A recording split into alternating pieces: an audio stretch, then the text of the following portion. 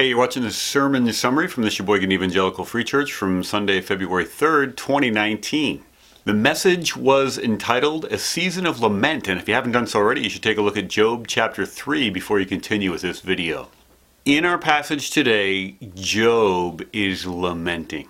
Rather than looking at only the lament, focusing on the hardness of life, we took a look at Job chapter 3 from the perspective of the counselor. What can we learn? What should we say or not say when we have a friend that has just entered into the beginnings of a time of lament in their lives? The counselor picks up on the words that the lamenter is using. In the first 10 verses, we saw how Job was cursing the beginnings of his life.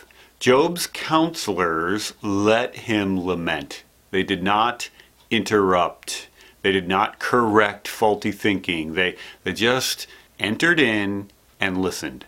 Note that it's going to be important that the counselor does not try to prove some theological point. The opportunity to say true things will come, but sometimes the good counselor has to wait. In the next 10 verses, Job is asking the why questions. Why was I even born? And sometimes a counselor gets himself or herself into trouble when we try to answer questions that God has not answered. The truth of the matter is, in all of life, there are many times when we simply do not know the answer to difficult why questions. And the good counselor makes peace with that and lets God be God. If you have a friend who's struggling greatly, you should, as a counselor, have in mind the idea that answering the why I hurt question is less important than rightly answering the am I trusting the one who heals question. In the final 6 verses of Job chapter 3, Job is seeking ultimate relief. And he's not saying, oh God, come and help me. He's saying, I want my life to end. I would be through grieving if I were simply dead. Job sees that while God once protected him with a hedge of blessing, that hedge seems to have been removed for no reason, and he feels abandoned by God. And you and I are going to have friends who feel abandoned by God. What's very important is that you, the counselor, in that moment, are not yourself living in yesterday's ashes. Living with the angst and anger and your own sense of doubts about who God is or what he's done. It's so important for the counselor to have stoked a present, we said, fire.